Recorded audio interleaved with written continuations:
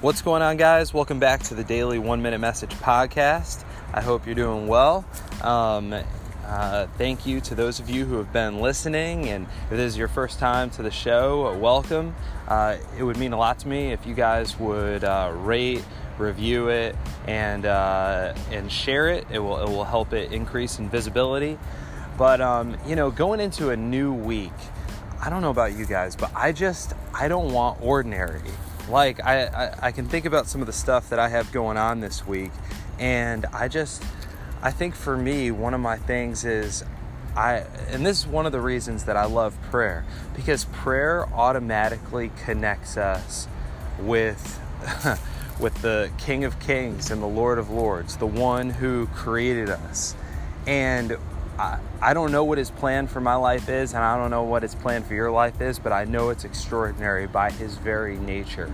And I think that's one of the longings in my heart, and I believe one of the longings that God has placed within all our hearts, and that's to live a life that is transcendent, a life that's bigger than 9 to 5, a life that's bigger than to-do lists and paying bills, a life that is meaningful and utilizes our stories and our gifts and our abilities, a life that's surprising and adventurous.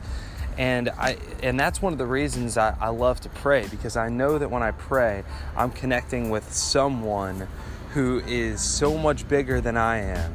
And that's just so important, because, if all we ever, what we connect to has a lot to do with what's going to come out of us. If all we ever connect to is the news, or with people who have kind of these small-minded perspectives, or if all we ever connect to is negativity or whatever it is, then that's what's going to flow out of our lives. But if we regularly connect with the God of the universe, if we regularly connect with the source of all life and love and truth, that's going to flow out of us. And man, that's what I want. I want a life of extraordinary. I want a life of risk. I want a life of adventure. And I imagine that you do too. So those are some thoughts about Monday, some thoughts about prayer.